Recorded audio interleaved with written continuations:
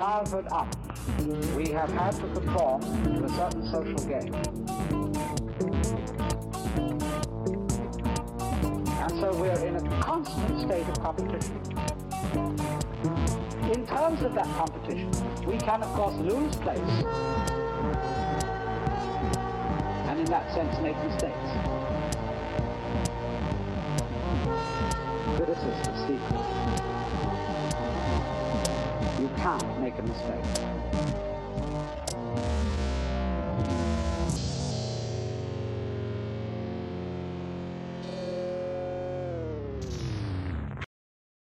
Welcome, everybody, to Friends of Failure. I'm your host, Sam, and this is my co-host, Megan. Heyo. I'm really excited to introduce everyone to our guest today, Michelle Baker. How you doing? I'm absolutely fabulous. Excited to have this conversation with Megan and Sam today. Yeah, it's great meeting you. I'm really excited for the conversation that we're going to have today. I know it's probably going to have some really great points for people. You know, maybe they're going to receive the message that they're looking for, right? To help them, understand a different perspective of failure than what is traditionally kind of going around these days, right? But before we start that conversation, I would really love for you to just tell us a little bit about yourself, what you do, what you're about. Yeah. So, well, thank you both for having me here. Again, one of my favorite things to do is to inspire people to live with joy and enthusiasm. So that's my personal mission in life, is to inspire as many people as possible to live with joy and enthusiasm. And the way I get to do that is through speaking and coaching on confidence.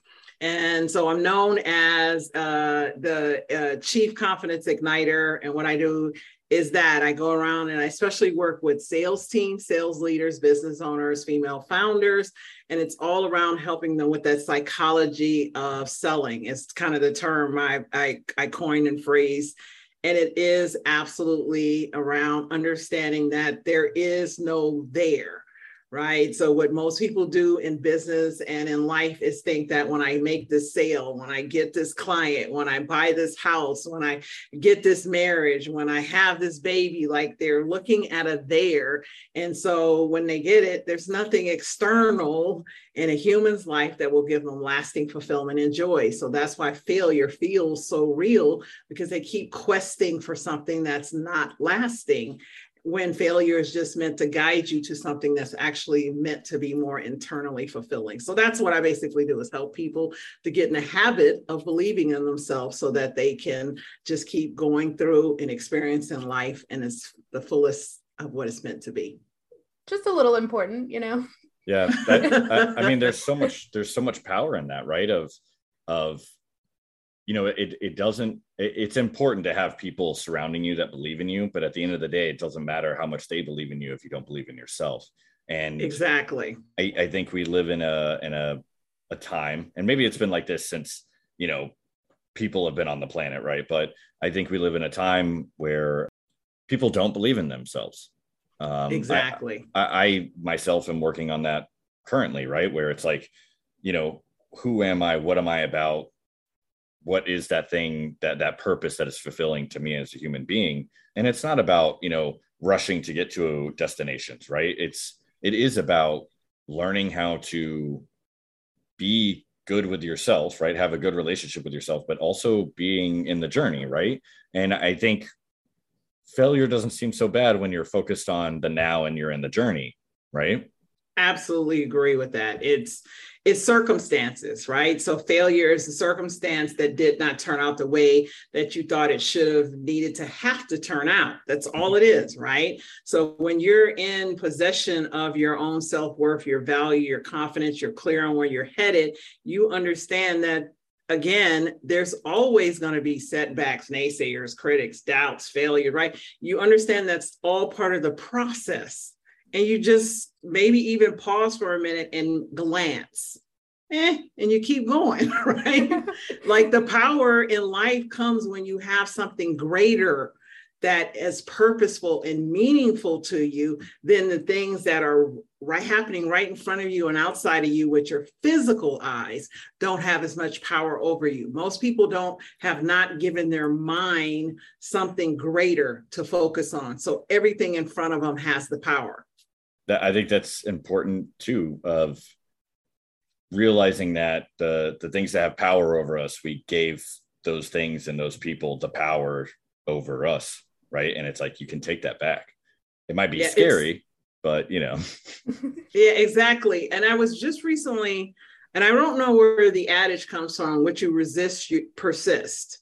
Right. So what happens is most people live a life of they don't want. So ask somebody, like anybody listening to this, and next time you go out, start asking people, what do you really want in life? Watch, they will answer you by either pausing, their eyes dart about, and then they begin to tell you what they don't want.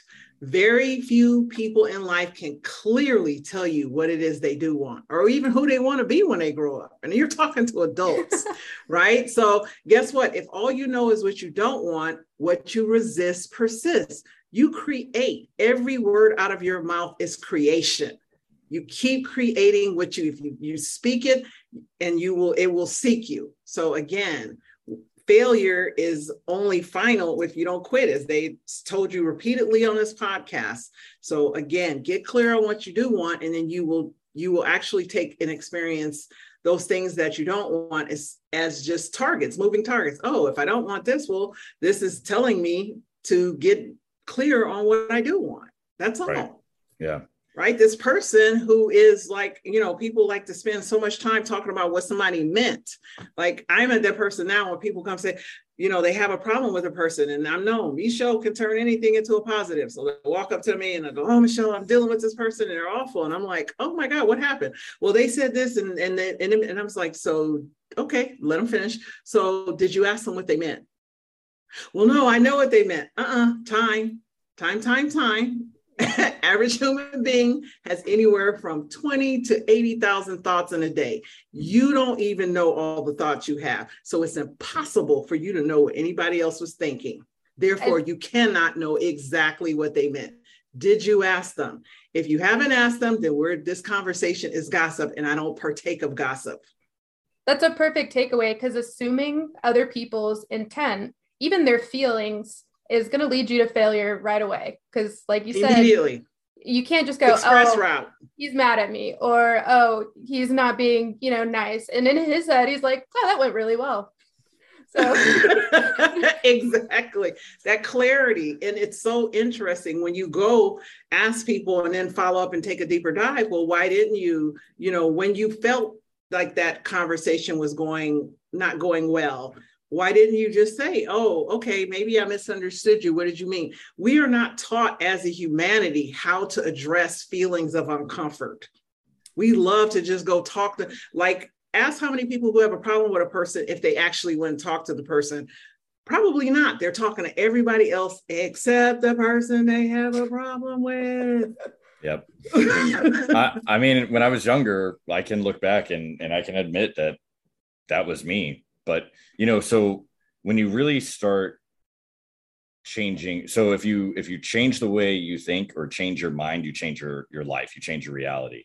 And yes, when you really start looking into that, you start to have realizations of, the easy one here would be like, we have misconceptions of what is failure. And so if failure is I wasn't successful, and then, you quit. Failure can be thought of as something to be afraid of, or it can be something that is a tool that's going to make you better so you can achieve what you're trying to do. The other part of that would be fear.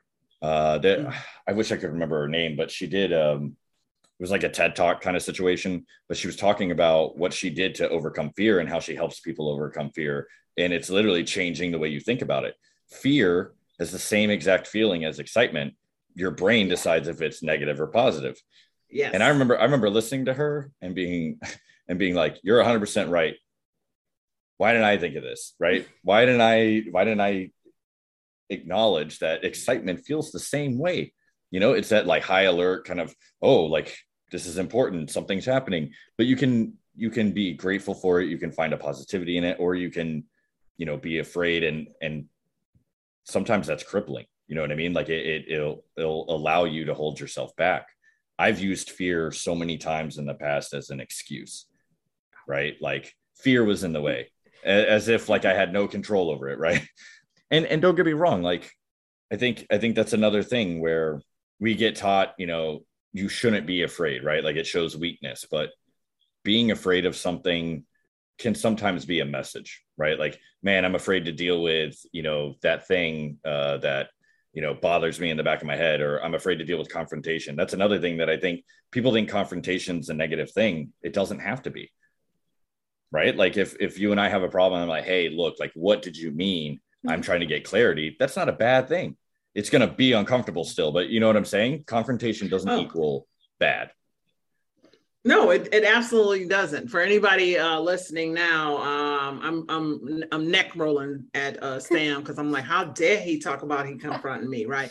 But absolutely, it is. I know exactly, but it's not a bad thing. It's how, when you go talk to people who've had lasting relationships and they still like each other, right? I had an aunt and uncle who I adored, married 50 something years, and she would walk in the room and he would still lean back and be like, right. And I was like, oh, ew, right. That kind of, but when you ask them about the relationship, they didn't argue, right? They went to solution. It was always, okay, the reason we are here challenged right now is because we don't agree. And because we don't agree, we are not seeing things the same, which is causing an emotion of us. And in order for us to go to bed and not argue, we either decide that we'll talk about it tomorrow or we have a conversation about solution. Because it doesn't mean that we need to agree. And what is the result we want to create for our children, for our family, for our legacy? So let's go to solution, and then we can navigate that. We both decide and agree that we're going to solve this. Now we have somewhere to go. Remember I said the reason people get stuck is because they just sit there and talk about what they feel instead of going, okay, the feelings, acknowledge that something needs to change. There's something different required. 100%. I know that we don't get taught this stuff in school, right? They don't sit us down and go, hey, when you're pursuing relationships, you should probably not take your advice from, a sitcom or like a teen drama on WB or whatever. Not that you can't enjoy the entertainment, but really, no, I can't do that. Yeah. Are you sure, Sam? I mean, you can do whatever you want, right? But but you're gonna have a bad time because it's really interesting when you start exploring the versions of reality that you can experience by, again, it's all in your mind and the perspective that you're shaping. I mean, there are obviously things that happen to you that you can't control, but you can control how you try to handle it, right? And sometimes we're not equipped, and we have to fail several times before we really develop a skill set, right? So one thing I wanted to ask you is, you help people in the corporate setting. I know you help people in general, right? Like you have that vibe. You're a person that likes to help people, right? So one of the things that you mentioned you do for people is kind of help them get started on the path of learning how to embrace failure, right? And yes. I know that part of that's got to be having the mind shift of failure as a tool, right? It's not like a label, which I think is where things get kind of confused, right? How do you begin that process with a person? I mean, I'm assuming you have to kind of evaluate where they're at in terms of how they think about failure first, right? Absolutely. Great question. And thank you for asking it. So it depends on if it's an individual or team or people I'm working with. Sometimes it's with leadership, within an organization.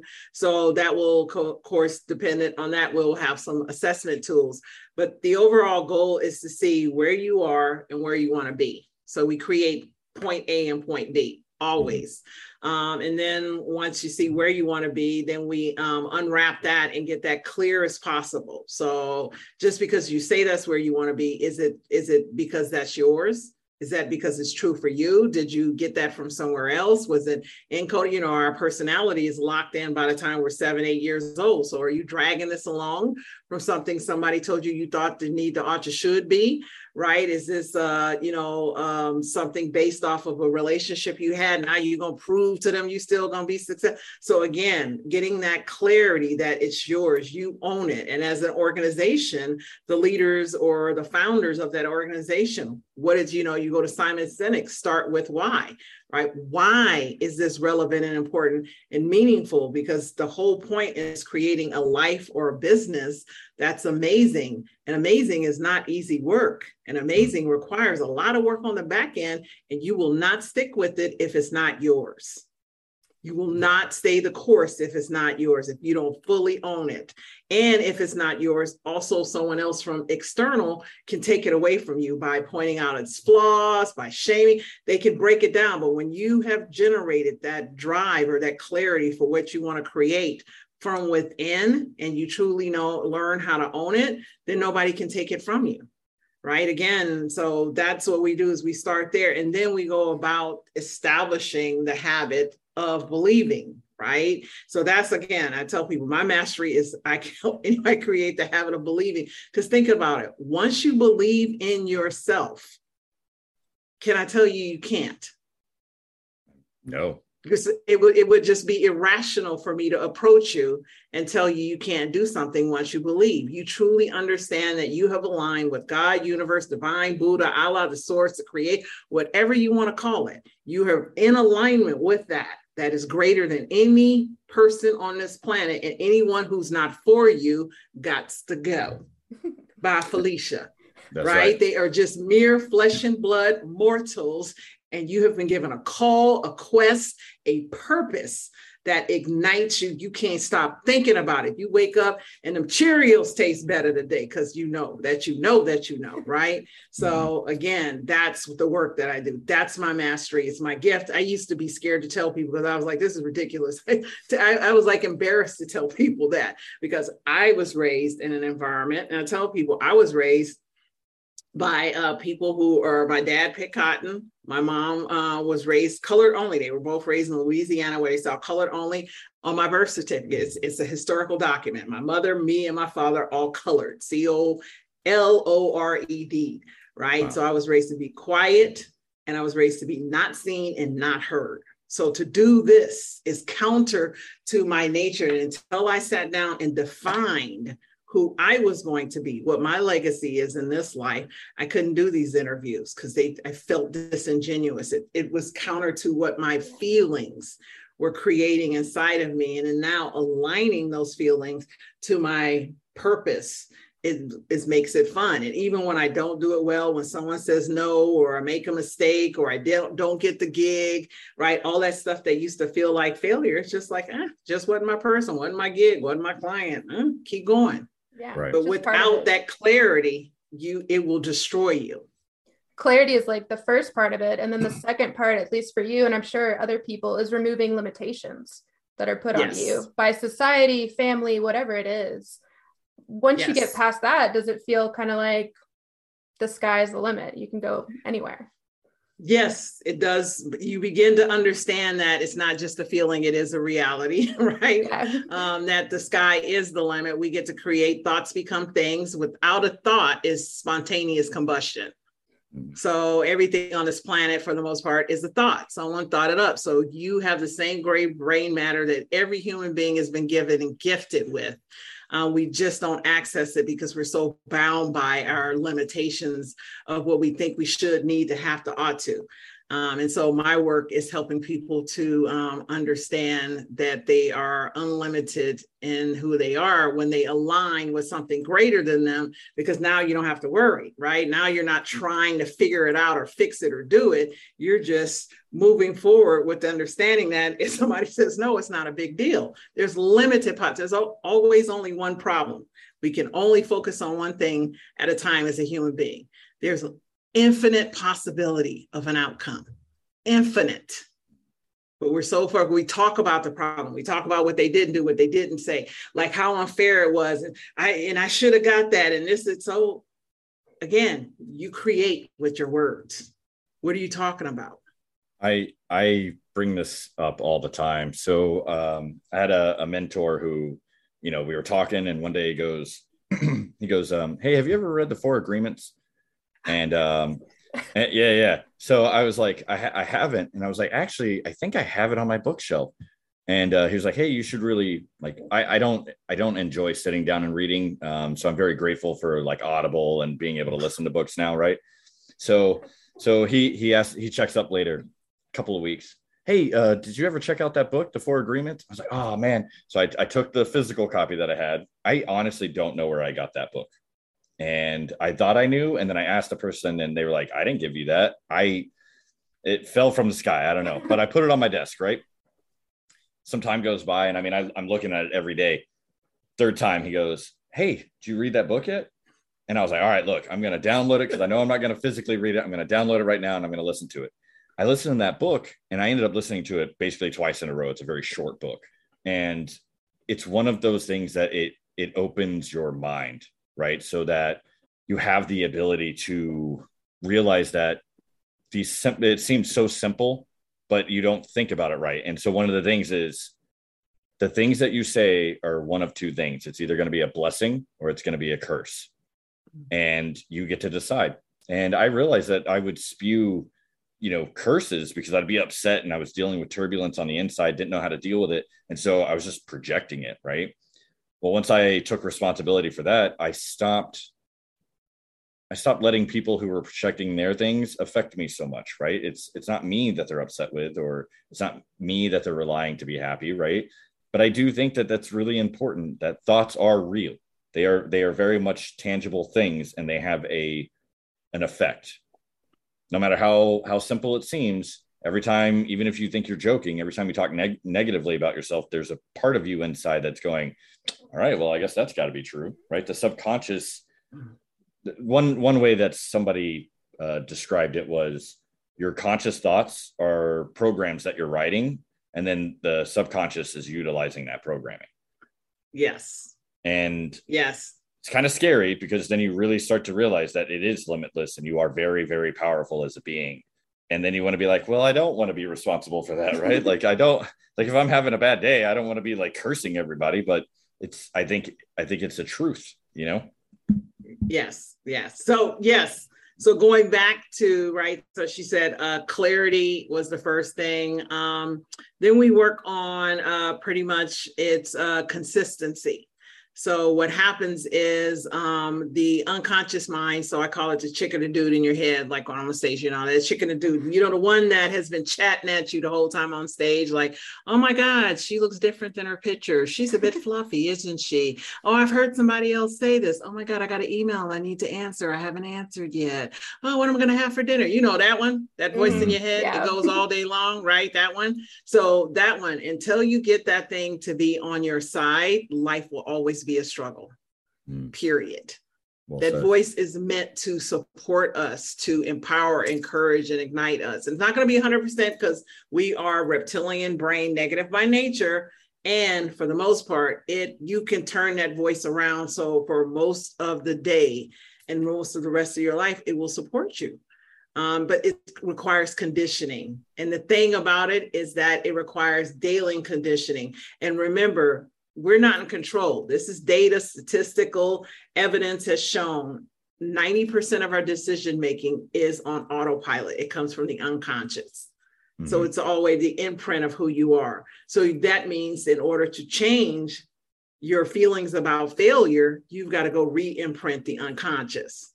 Okay. And so when I say that, and I ask people, do you know what that means? And most people don't know. I do. Right. That's the background and the work that I've done and, going about it in a manner and helping people to create it. Yeah. Man. And if you go look, top performers, one of the things they have is they have bar none routines. And they pretty much all have morning routines. If you don't master your morning, you will not slay your day. I love it. It's not going to happen. I did have a question pop into my head while you were just talking. I'm sure there's been plenty of times, maybe not plenty, because usually if people are utilizing you to learn and grow, they have an idea of what you do, right? But there has to be people who maybe push back, right? Like they're like, nah, no way, right? Or like it could just be sometimes it takes time to understand, right? You got to sleep on it, right? But have you had that during like your career where you got that pushback and you had to help them kind of navigate to a place where they could receive it, the information that you talk about? Yes. Yeah. So you're talking about clients that are already, in the process of working with me, and midstream, they start to push back a little bit. Sure. Or even just the initial conversation, right? Where you're like the subconscious and the consciousness, right? Where they're like, what?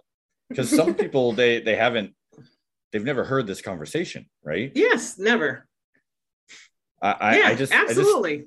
I just can't imagine what it would be like trying to calmly and kindly navigate someone from that headspace of like resistance of what we talk about. I mean, it's the truth, right? Yes. So I don't, and I'm gonna say I don't.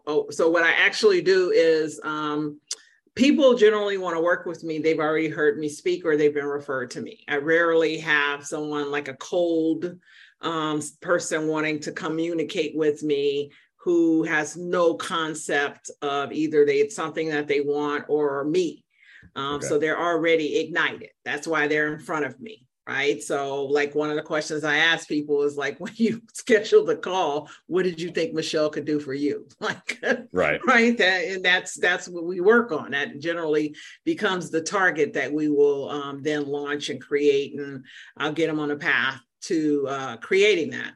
The other thing is that generally my talk. So when I do talks and those, like 2-hour workshops or interactive workshops with organizations, right? So as of late, I've changed the way, restructured my business. So when people are hesitant, I said, bring me in for a talk, bring me in for a 2-hour workshop, and in front of your entire team or your company, once I'm finished, ask them if they want me to come back. If they say yes, yes. If they say no, no, I'm fine. That's the challenge I put up. There you go. Right. And so I like to tell people, I'm not scared. Right? I know I'm good at what I do. Right. I'm amazing at what I do. In the last organization, it was unanimous. Everyone was like, they were like, so what do you want? Do you want her to train the leaders, or do you want this workshop, this, half a day workshop for the entire organization? They were like, we want both. And the executive director said, okay. So that's the space that I've decided that I want to exist in. I'm tired of, I'm differentiating myself in that I want people to be transformed. I want to give people deliver tools so that once they have heard me, they believe that they can. Because they're seeing the doubt part does not exist after connecting or hearing me. That's gone. You are clear that you are accountable for what it is you want, and you're also hungry to move in that direction. And that's you showing you're already ignited. Like you've already done what you're talking about. So it's a sales pitch in itself of just being who you are. Yes. I think kind of the follow-up question, everyone knows habits are hard to form. So how do you kind of get... Hardest thing for an adult human to do is establish a new habit. And hardest thing. It's really kind of prime territory for failure. So how do you talk people through, like, it's okay to not be perfect at it, or you only need to be 80% there? How do you get them in that mindset? So, well, one, let's begin with the fact that since it is very, very almost impossible to get an adult human to establish and maintain and sustain a new habit, I work with people. That's why the first part is clarity. Why do you want to do this? Because if your reasons are not more than the results, you're going to fail. That's an assurity, because remember, your mind is in control. You're not. And your mind is a master at excuses, justifications, and alibis. If it wasn't, we wouldn't be sitting here having this conversation. You'd already have what you want.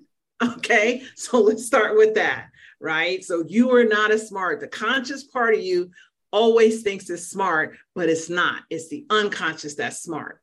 Right? Because it's relentless, it's persistent. The unconscious does not get stopped by emotion, does not get stopped by what they said or didn't say. That's the conscious that your ego gets in the way of your your capacity, your capability, your unlimited capability. And what successful and wealthy people do better than anyone is they hire for habit, not for results, because they know once they get the habit, they will create the results and keep the results. Once it's a habit, you can't not do it. So going back, how do you help someone create habits? You have to understand why it's important to them. And you have to speak to that to them. And you have to help them understand how hard it's going to be. People, oh, yeah, I can do this in 6 weeks. And I don't tell those lies. I tell people I work with, this is going to be the hardest thing you ever did. Yeah, you looking at Michelle, you loving on Michelle, you smiling at Michelle, you're going to hate Michelle about 3 weeks. Right? If he's a personal trainer, right, there's going to be days you're going to be cussing my name. And the one thing I promise you is that if you stick with it, if you're honest, right? If you are very honest at the beginning, so we can uncover the truths that are necessary for you to build this, you will be more happy with yourself than you've ever been with in your entire life. I promise you that. That's the problem, because it's not me making the promise. The universal law of increase is that whatever you water and nurture, it will succeed. You'll grow. It'll grow. So all I'm doing is helping you to create something and teach you how to nurture it so you can always have that bumper crop. I'm a harvest, not a hunter. I teach people how to harvest, not to hunt. And that's what happens. Most people are hunting. They're grasping and grabbing and trying to succeed instead of making it this process where it just expands. We expand. We're either expanding or contracting, right? There is no middle in our lives. That's what this fallacy, right? There is no stopping. Life keeps going. So if you have stopped, then you're actually losing because life is moving forward. So you're not expanding, so you're contracting. Grow or die, period. Grow or die. I like that. On a t-shirt, yeah. No, I know, right? That's mine. Because I realized a few years ago how important it was for individuals like yourself to exist. And, you know, more and more people are opening their eyes to someone said it during a talk one time where we convince ourselves, kind of like you were saying before, maybe it's the ego, but we convince ourselves of, all right, I'm going to figure it out. Once I figure it out, everything's going to fall into place. And it's like that thing that you think you're going to figure it out. If you knew how to do it or you were going to do it, it would have happened by now. You don't know how to do it, and you have to go find someone to help you do it. And I was like, well, all right, just eat a little piece of humble pie there, because it's like you think about it, you're like, all right, there's this thing I was going to do, and I keep saying I'm going to do it and figure it out and blah, blah, blah. And I was like, I haven't ever done it. And then they're like, it's because you don't know how. Like you're not going to be able to do it until someone teaches you or shows you the way, per se. And then you kind of have to accept it, because when you hear the truth, you know it. The truth is something that whether you believe in it or not, it's going to exist. Right? If it's a lie, it relies on you to believe that it's true, right? But yes, truth is just going to be there regardless of your belief. And you can only avoid it so long too. And I'm sure, have you ever had a scenario where a client starts with one intent or driver, and then they go, actually, wait, it's not that. We need to pivot to this. Yeah. Yes. It does that. Yeah. Because we do the work of clarifying. And I'm like, I was talking to somebody the other day, they forgot, they had a call and they came and they were like 45 minutes late and they were like so apologetic. I was like, time, I need your energy to change, because for us to have a good outcome, you can't drag in your regret. So just understand, I am the most gracious, kind person you'll ever meet. Why? Because I've intentionally set out to be that way, because I need people's energy. That's what we create from. Energy is just emotion, is time, right? So yes, I get people all the time, once they start to understand the power they have and what it means, right? When they're moving in a direction, they will change those directions to something that's more meaningful for them, because we forget the most precious and limited commodity we have is time. It's the great equalizer of mankind, right? We all get that same amount, that same exact 24 hours, 1,440 minutes, 86,400 seconds. And the way you burn time is your emotions, right? Wherever those thoughts go, your energy flows. So you are burning it. And if you listen to people, especially yourself, what are you talking about most often? Because the only time we ever have is what? Now. The present. Yeah. Now, right now. But most people are talking about the past or the future. When I think what I need to have to, ought to, should do, or what I didn't do. They're rarely present. You see them there on their phones. They're looking all over. They're trying to figure out what they got to do next. And rarely are they present. And that's the power. That's where you get to create. That's where your outcomes and all of that happens. Your decisions, like when you're I got to call this person because I forgot to call them. Stop and just sit still and ask yourself, what is it that would help me to move forward in my business? What is it that would help me to move forward in my relationship? Just let yourself answer, and you'll be surprised. Often it's not what you think you have to need, the ought to, should do. Start doing those things, and you'll be amazed at how your life turns around.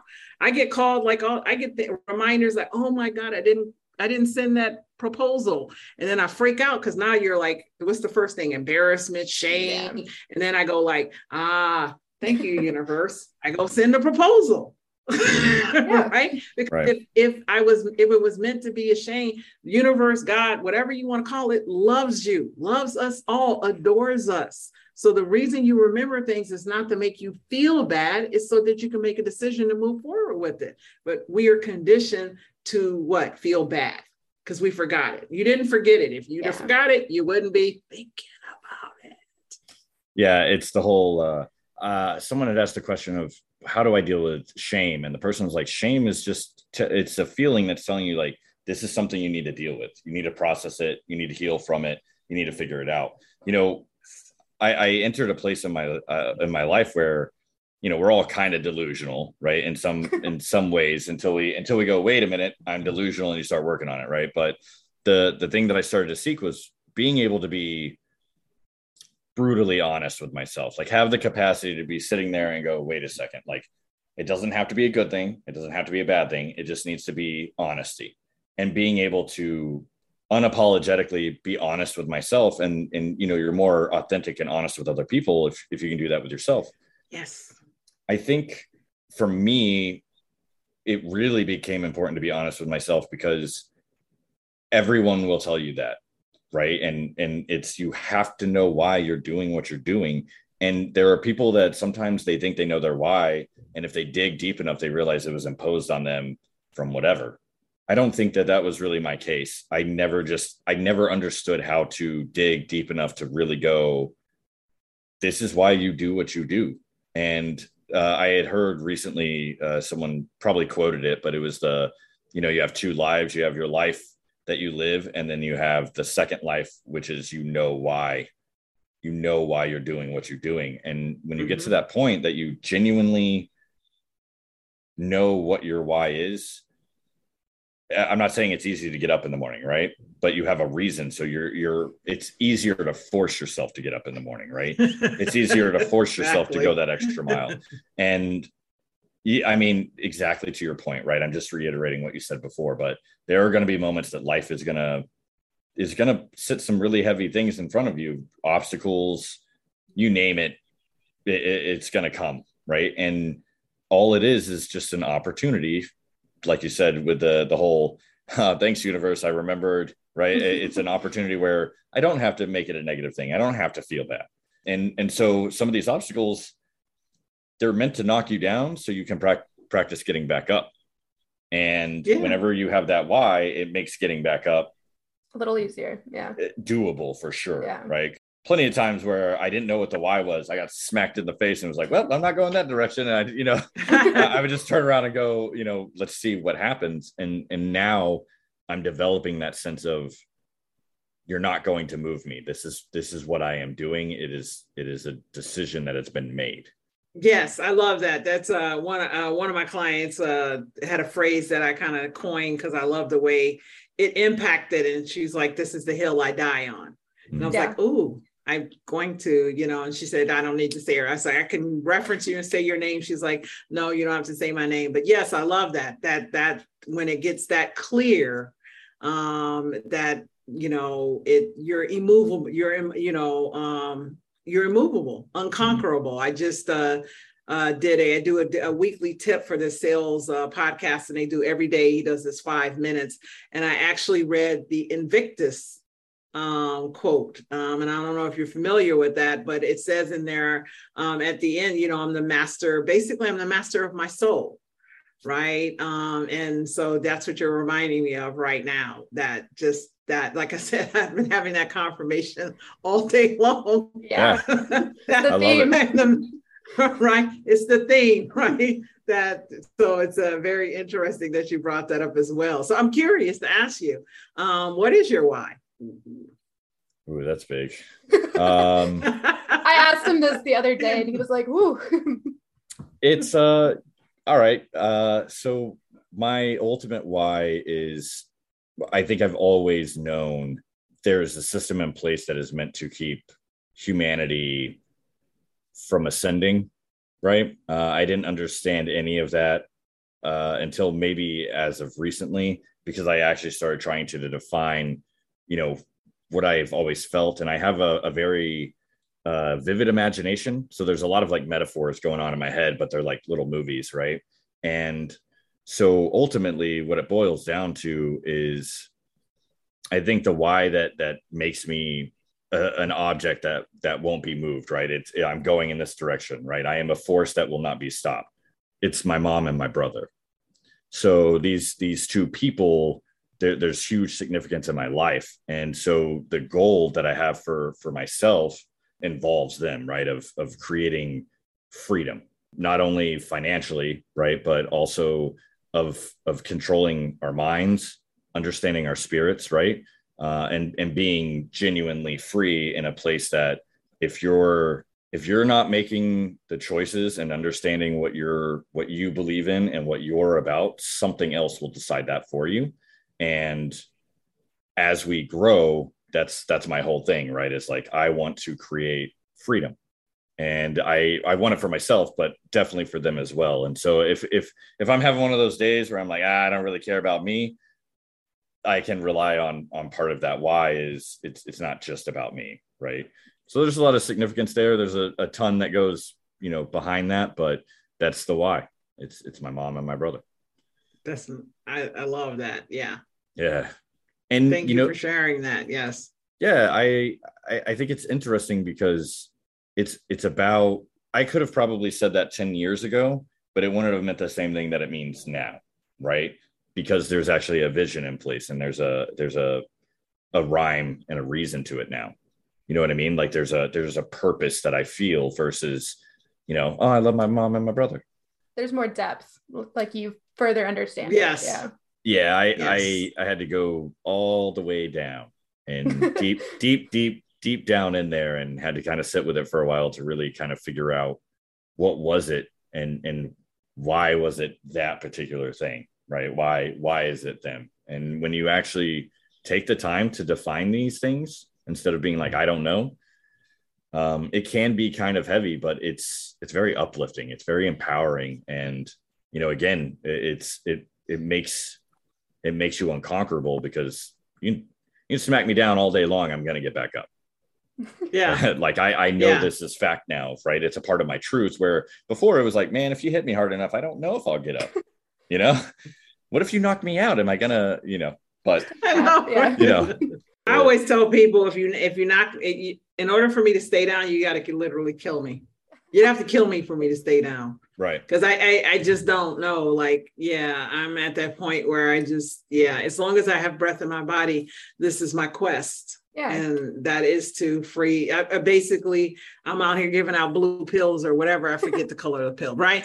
As many as possible, because we live in a society where, information is free, but people have not been, and they're not even inspired. We in order for people to consume, like, one of the things, and I'll just back up and say, one of the things that I've seen, the thread of my business is, especially women that I work with, as soon as they get to a certain point and they're on, the work we do, their spending declines greatly, because they're not trying to fill the hole from the outside. right? They've started to work on doing things that fill them on the inside. And they really start to make more conscious choices about how they're communicating with their spouse, their family, their children, at work. And they really, the confidence that that is created. And it's like, if it's leaders, it's the same. They become more authentic. They're more vulnerable, right? And it's contagious, right? What I teach people is that anything you do in life for yourself, if you do it for yourself, you take it with you, right? If you brag about all of these qualities you have, if the people closest to you aren't benefiting, what good is it? I'm not impressed, right? So that's the whole, we're tapestry. So it's like, once you're confident, people should feel better having been with you, because you're giving them some of your confidence. It's not like, and it's so intentional that they don't even know until they're later. Like once they have, away from you, or someone asks them like, oh, I was hanging out with Sam. Oh my God, Sam. Oh God, he's so amazing. And they can't even almost verbalize why, but it's because you have become so, confident in a manner that is, I call it contagious, right? It's that your intent is not that it's just for you. Your intent is more, it's more of a humanitarian reason. Because I know that when I do well for myself, I'm able to help more people, right? If I set out to help more people, I actually can't help as many as I would like to once I've taken care of myself. I'll be frank. I mean, I had a moment where I'm diving into these things that we're talking about, and there was a little bit of success. Like I was able to tell that I was having some growth, but I wasn't like, well, I had some growth, I did it. It was like, okay, I can do it. Let's keep doing this. And it gets a little more difficult depending on what you have to deal with on the inside. But I noticed that it was affecting the people that I loved in a good way, because even though there were moments that, like for instance, I was like, hey, I had heard it a long time ago, but then I just really started to like receive it, I guess, where it was like, if you can't love yourself and you can't keep growing that love for yourself, how are you able to love anyone else? And I got to a point, I had to ask myself that question I was like, do I love myself at all? And then I was like, if the answer is no, then it's like, do I love any of the people that I genuinely, they're my ride or dies, right? They're my family. I care about them. And it's like, am I even able to love them if I can't love myself? And I mean, that's a heavy thing, right? To be able to sit there and try to confront how do I really feel about myself and why? But it gets easier and easier because you realize that it makes you better, like in your day to day and the way you're functioning in your thoughts. But more importantly, it is making other people better. You're rubbing off and sharing that vibration, right? What is that whole thing? Like energy is emotion, and it's emotion in motion. I'm messing it up. It's something like that. I don't remember exactly. I know that motion precedes emotion. So like what happens is when people feel bad, right, and they get frozen, it's moving that direction anyway, because your emotions catch up. They're always a little bit behind, especially when you're attempting to change the way you respond to certain emotions, right? And one of the things I teach people is that your body, unless you've intentionally done the work, your body holds the history of the emotion. So if you want a different future, whenever you keep saying, I feel, and you're making decisions off of what you feel, if you have not actively worked out what you feel, then your feeling and your decision keep taking you back to the past. And I'll say that, and I say that on stage, and people will just, I've had people in the middle of my talk keynotes go, wait, she needs to repeat that. And the irony is, like, you're repeating. There's a thing I keep on my fridge. It's your choice is to evolve or repeat. That's all it is. Yes. Two options. Yes. You're either going to keep doing the same thing or you're going to grow. Yeah. So that I would hear that, and I would hear it, but I couldn't apply it. Okay, great. My choice. So what does that mean? right? So that was me. Like I tell people, I was the person that I would hear all these things and I kept repeating, and I was just like, what's wrong with me? And then it was the work to realize there's nothing wrong with me. You're just not hearing it the way you need to hear it. For you, you're a unique individual. So then it became my quest to, God, universe, creator, was send me the people who can talk to me the way I need to hear. So if I'm talking to you and I'm looking to hire you or work with you and you're not making it clear for me, right? You ain't hired. Right. It's just like, and there's nothing that doesn't mean you're not amazing at what you do. It doesn't mean you're not incredible at what you do. It just means that if we can't even have this initial conversation without me asking you 90 questions, then it's not a lock. It's going to be frustrating when we actually start doing the work and I'm paying you because now I'm wanting results, but we can't understand each other. Right. And that's what people forget. Right. And I also look for people who love what they do, because whatever we create is going to be for my clients, and my clients don't get nothing but love from Michelle. Right. So if I work with you and you're just good at what you do, you make very different decisions than someone who loves what they do. Right. Someone who's good at what they do cuts the lights out at 4:59.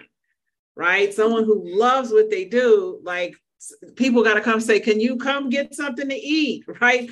Can I help? Like, they're so passionate. Other people come help them or bring them food, or you understand? It's a very different life. And I was listening to, Viola Davis, and she was talking about like why, someone's asking her career, how she was able to do what she did. And she was like, if you understand the statistics of any profession, there's always only a handful who exceed to the highest of levels, right? And actors, only less than 1% of actors, for example, make more than $50,000 a year.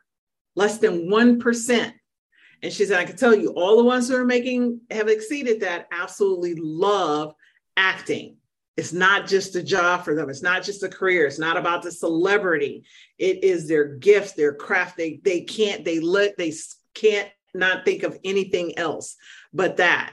And I go, take that and go to any other industry, right? Let's take any other profession. Why are you doing it if you're not in love with it? Because I believe that whatever we do in life is meant to be an expression of love. Because guess what? Anybody who gets that work from me, whatever they do, they will be able to imprint that onto the work that they do. Yeah. It's like that question that I got asked it recently of, like, what do you do for a living? And then they were like, if you had all the financial resources and everything that you could possibly want and desire, it was all just there, would you keep doing it? And of course, the majority of people, they're working a 9-to-5 because they have to pay the bills. Like, and that's okay, right? I mean, but once you start to declare, like, wait a minute, I think I understand what my purpose is, and I actually am leaning into what fuels the fire in me. You're 100% right. And I always laugh because it's the phrase where it's like, if you love what you do, you never work a day in your life. I was like, I love working out and I love helping people work out. But I still had to work really hard doing it, right? Like there's still work to be done. Yes. But you don't. Yes, it's still work, and yes, it's still hard work. But you are about it, right? It's fulfilling, and you're motivated for it. Yeah, I think what happens with that phrase is that your mind doesn't have to work as hard to remind you what your driver is doing, what you're doing. So that, and what is this all tied to failure, is that when you hear this, when you find those things that light you up, you can see that the failure is not final. You will keep going, because that's all failure. Failure is only failure if you quit.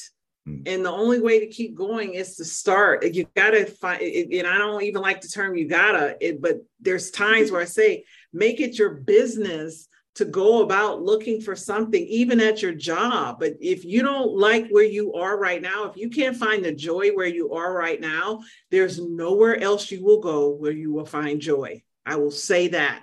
So you must begin where you are with what you have right now today to find joy. Then you'll be amazed at what starts to show up, because you're inviting everything into your life based on who you are. That's it, period. Really quick, I did, and you don't have to necessarily share your why. If you would like to share your why, I would love to hear it. But I am curious, do you know when you knew your why? Like, I'm assuming there was probably a moment where it was like, I figured it out. Yes. So I don't know if I actually even knew my why until recently. It was back in 2000 and I think 13. I had left my corporate. I had a 6-figure corporate job, base salary, right? 6 figures. I had a car allowance. It was $832 a month. Car allowance, and I didn't even have a car note because can't stand car notes, right? Bonuses put me into the high. I was doing exceptionally well. This is after 2 years prior in 2011, I had been diagnosed with general anxiety disorder and suicidal ideations because my fiance, only guy I ever loved and wanted to marry, had passed away, got diagnosed with something, and 2.5 months later, he was gone. And we were meant to relocate to Austin, Texas. And I went anyway. I didn't know anyone. And I was really good at working. I was raised in a lot of dysfunction and abuse and alcoholism. So I was really good at acting like things were awesome when they weren't. I had been taught how to master that as a child. And so at that point, when I realized I was not going to kill myself, I started taking trips up to Dallas area to visit my parents with my disabled younger sister. And I started noticing she was depressed. So I started bringing her down to visit me. And then we found Chris Cole Rehabilitation Center for Adults, where she went and got to live in the dorm for 9 months and hang out. And she was having all this fun. And I was standing in the kitchen getting ready to take her some snacks and treats to her and her dorm mates. And I knew that I was like, what are you going to do? Send her back to Dallas? Your parents don't even live on a bus. Like, where you can't send her back. Like, I just knew, like, I was like, oh my God, like, I got to do more. I'm meant to do more for my sister. So I took over the role as her caregiver. She stayed in Dallas. I had a 10-state territory, 80% travel job. She's disabled, really tenuous health that if she goes in the hospital, she's got to have a relative at bedside. Otherwise, decisions will be made that are not good. So here I am traveling to places like Arkansas where you can't even get a direct flight. So I'm in fear all the time that something could happen. So I gave 30 days notice. And I went to a women's networking meeting, and the woman talked about goals versus vision. And I realized I had been chasing goals, external accolades, achievements, acquisitions my entire life. And I had never focused on the vision of who I wanted to be. And that was in November of 2013. November 2013, that December, I did a vision board work party for the women at my church and my friends in our rec room. And I knew right then and there, and I never looked back, that I was meant to help people to ignite confidence and find joy and enthusiasm. And then the clarity. And I still, those women to this day, you can contact any of them and they will tell you, Michelle changed your life. And I don't think I did much, right? But I got known for doing vision boards. And then many of my clients were entrepreneurs and small business owners. So they started inviting me to talk about the principles that I was teaching through the vision boarding process, which now has become, unleashing your sales superpowers. And it all goes back. Everything I teach has always had the same thread. If you're not clear on who you are, it's value first. If you don't value who you are, you can't value anyone else, and you won't get to sell because you got commission breath, right? It's not about you. It's about you creating a pipeline of advocates and alliances and allies in life. And those become your clients and your referrers, and everything in life comes from other people. And if you're not clear on who you are, if you're not showing up as a gift, right, you're trying to get. Does anybody like when people take stuff from them? No, but everybody loves an unexpected gift. Guess what? Become the unexpected gift yourself and see what happens in your life. I like that. And that's what I basically teach people to do. Can I coin that phrase? Do you want me to tell people that, and then I'll throw your name in there? Put her at the bottom. Yeah. I really like that.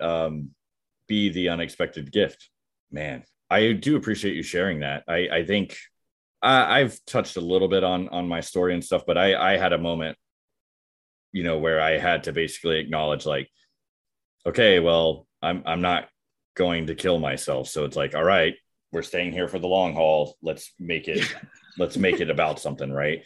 And then of course you're like standing in the middle of just like empty field going, okay, but where do I start? Right. Like, where do I go? I mean, literally there's no limitation, pick a direction and go. And you're like,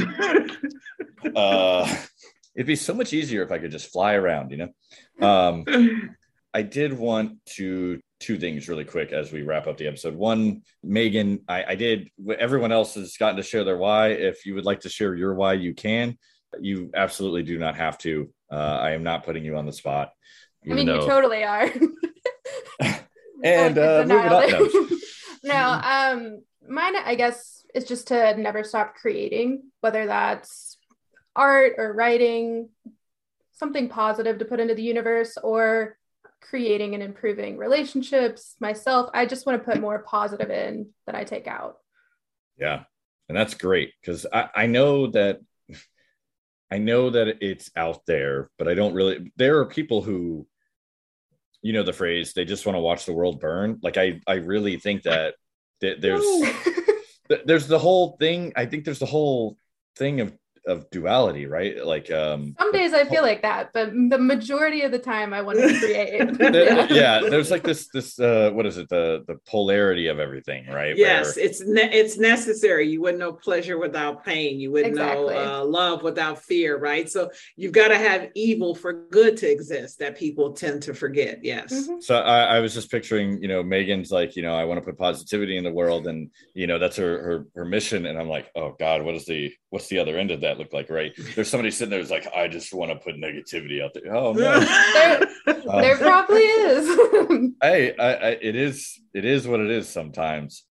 The other thing I wanted to do is give you just a quick opportunity, Michelle, of being able to maybe give our listeners maybe a piece of advice or something to ponder on, or even, maybe a quote that means something a lot to you. But I definitely wanted to give you an opportunity to kind of maybe like a final thought before we go to Megan's Corner, where we talk about social media and all that fun stuff. All that good stuff. Yes. Well, thank you. I appreciate that. And thank you guys again. This is such an enriching and empowering conversation. And it's so spot on. Like this was scheduled so far in advance, and for you guys to not even imagine the meaning that this conversation has had to me in my current situation is just, I'm so grateful to be here. And that is what I tell people, is I have this acronym that I'm really well known for, and it's BIG, right? We dream big, because the big dream actually is what ignites the gift that you are. Without it, you'd never find out who you are. In the face of challenges and circumstances and difficulties, when you play small, you'll respond and act and behave small. But when you set big, big dreams, it doesn't mean you'll land on the moon, but you will at least get into the stars. So, and how you start that is just your morning. Every morning, start with something that makes you grateful, ignites you, and inspires you. Put down the phone, because whatever you start your day with dictates the outcome of your day. If you look at social media, it will just make you insecure, because all you're looking at is everybody's highlight reels and lies, right? So, and if you look at your calendar, it's going to put you in scarcity of time. You're going to think you don't have enough time. You run out of time. You're running late. So it puts you in a sense of scarcity. And so when you actually start your day with something you're grateful for, it will start to expand. Gratitude is an expander, and you will actually start to see how big your world already is and how big it can become. Man, I recently started this thing because I 100% agree and know that what you're speaking is the truth. And so, to like a fail safe, in case old habits die hard, right? If I pick up my phone first thing in the morning, right, there's before I can even click on anything and go anywhere, right there on my screen, after I unlock my phone, is literally like I call it my phone vision board, but it's really just like affirmations and gratitude. Yes. And so the goal ultimately is I want to make it to where I wake up and I spend the first 15 to 30 minutes of my day sitting with myself. And that's hard for me, because my habit, since I can remember, is the way I get out of bed is I have to there has to be like an urgency, right? Because it rips me out of the bed, and then I'm like running to the shower, I'm showering, and then I'm running to the car, and then I'm racing to the job, and then I'm right. And it's like throwing myself into motion and then just don't stop. That worked for me, in my 20s, but in my 30s, I know I'm not going to make it. So being able to slow down, pump the brakes, and then hit the gas as needed. The mornings that I've been successful doing this, it's been great.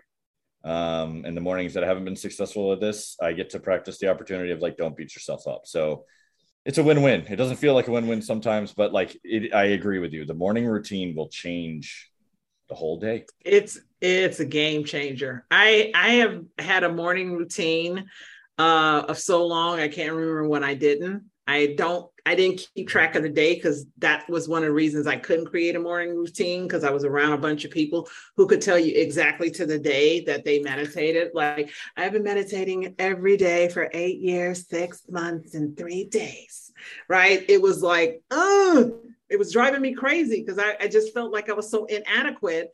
And then I realized, what's important to you? Well, the important thing to me is that I just don't break it.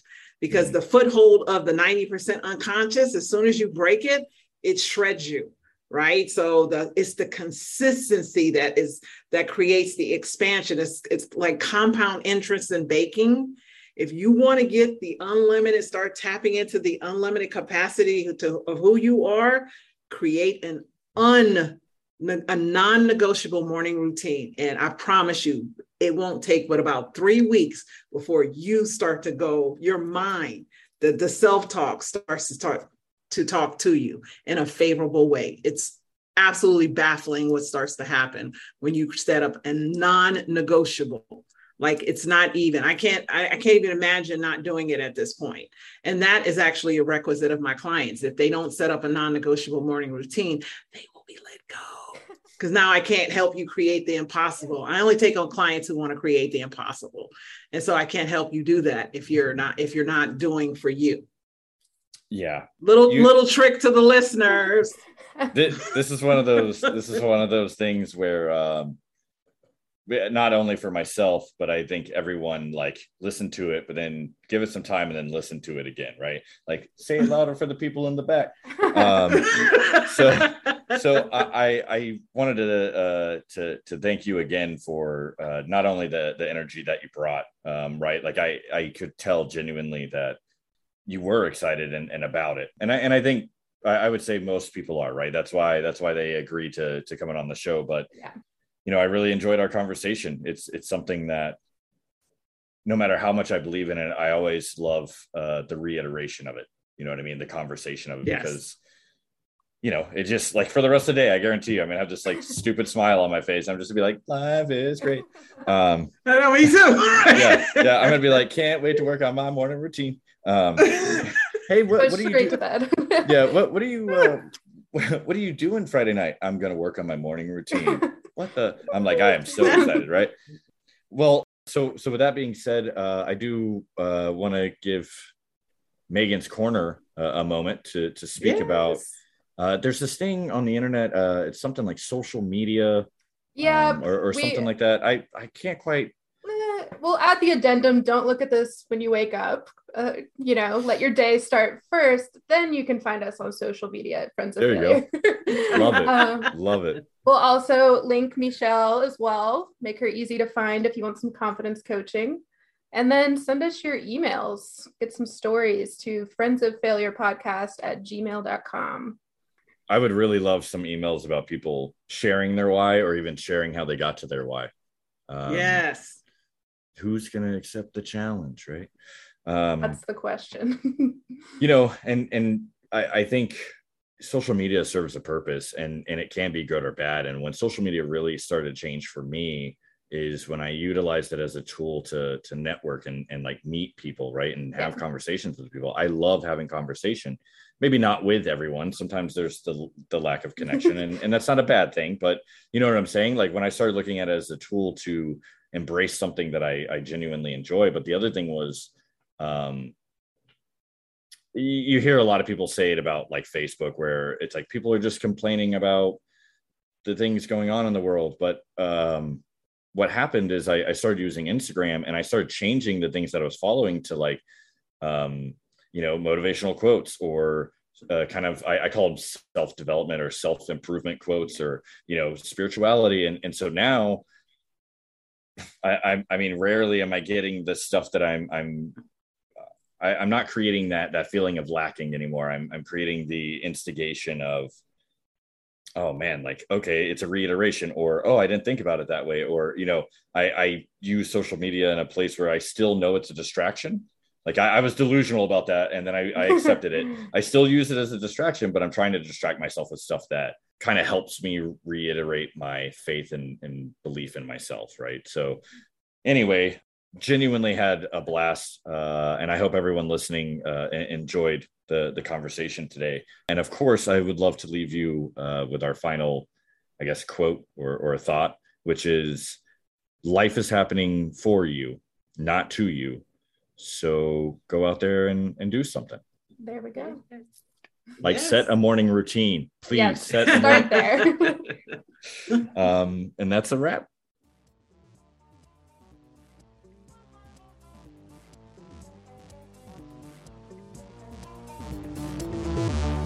If it's not I'm stronger than you, it's I'm wiser than you, I'm more loving than you, I'm more tolerant than you, I'm more sophisticated than you. It doesn't matter what it is, but this constant competition is going on.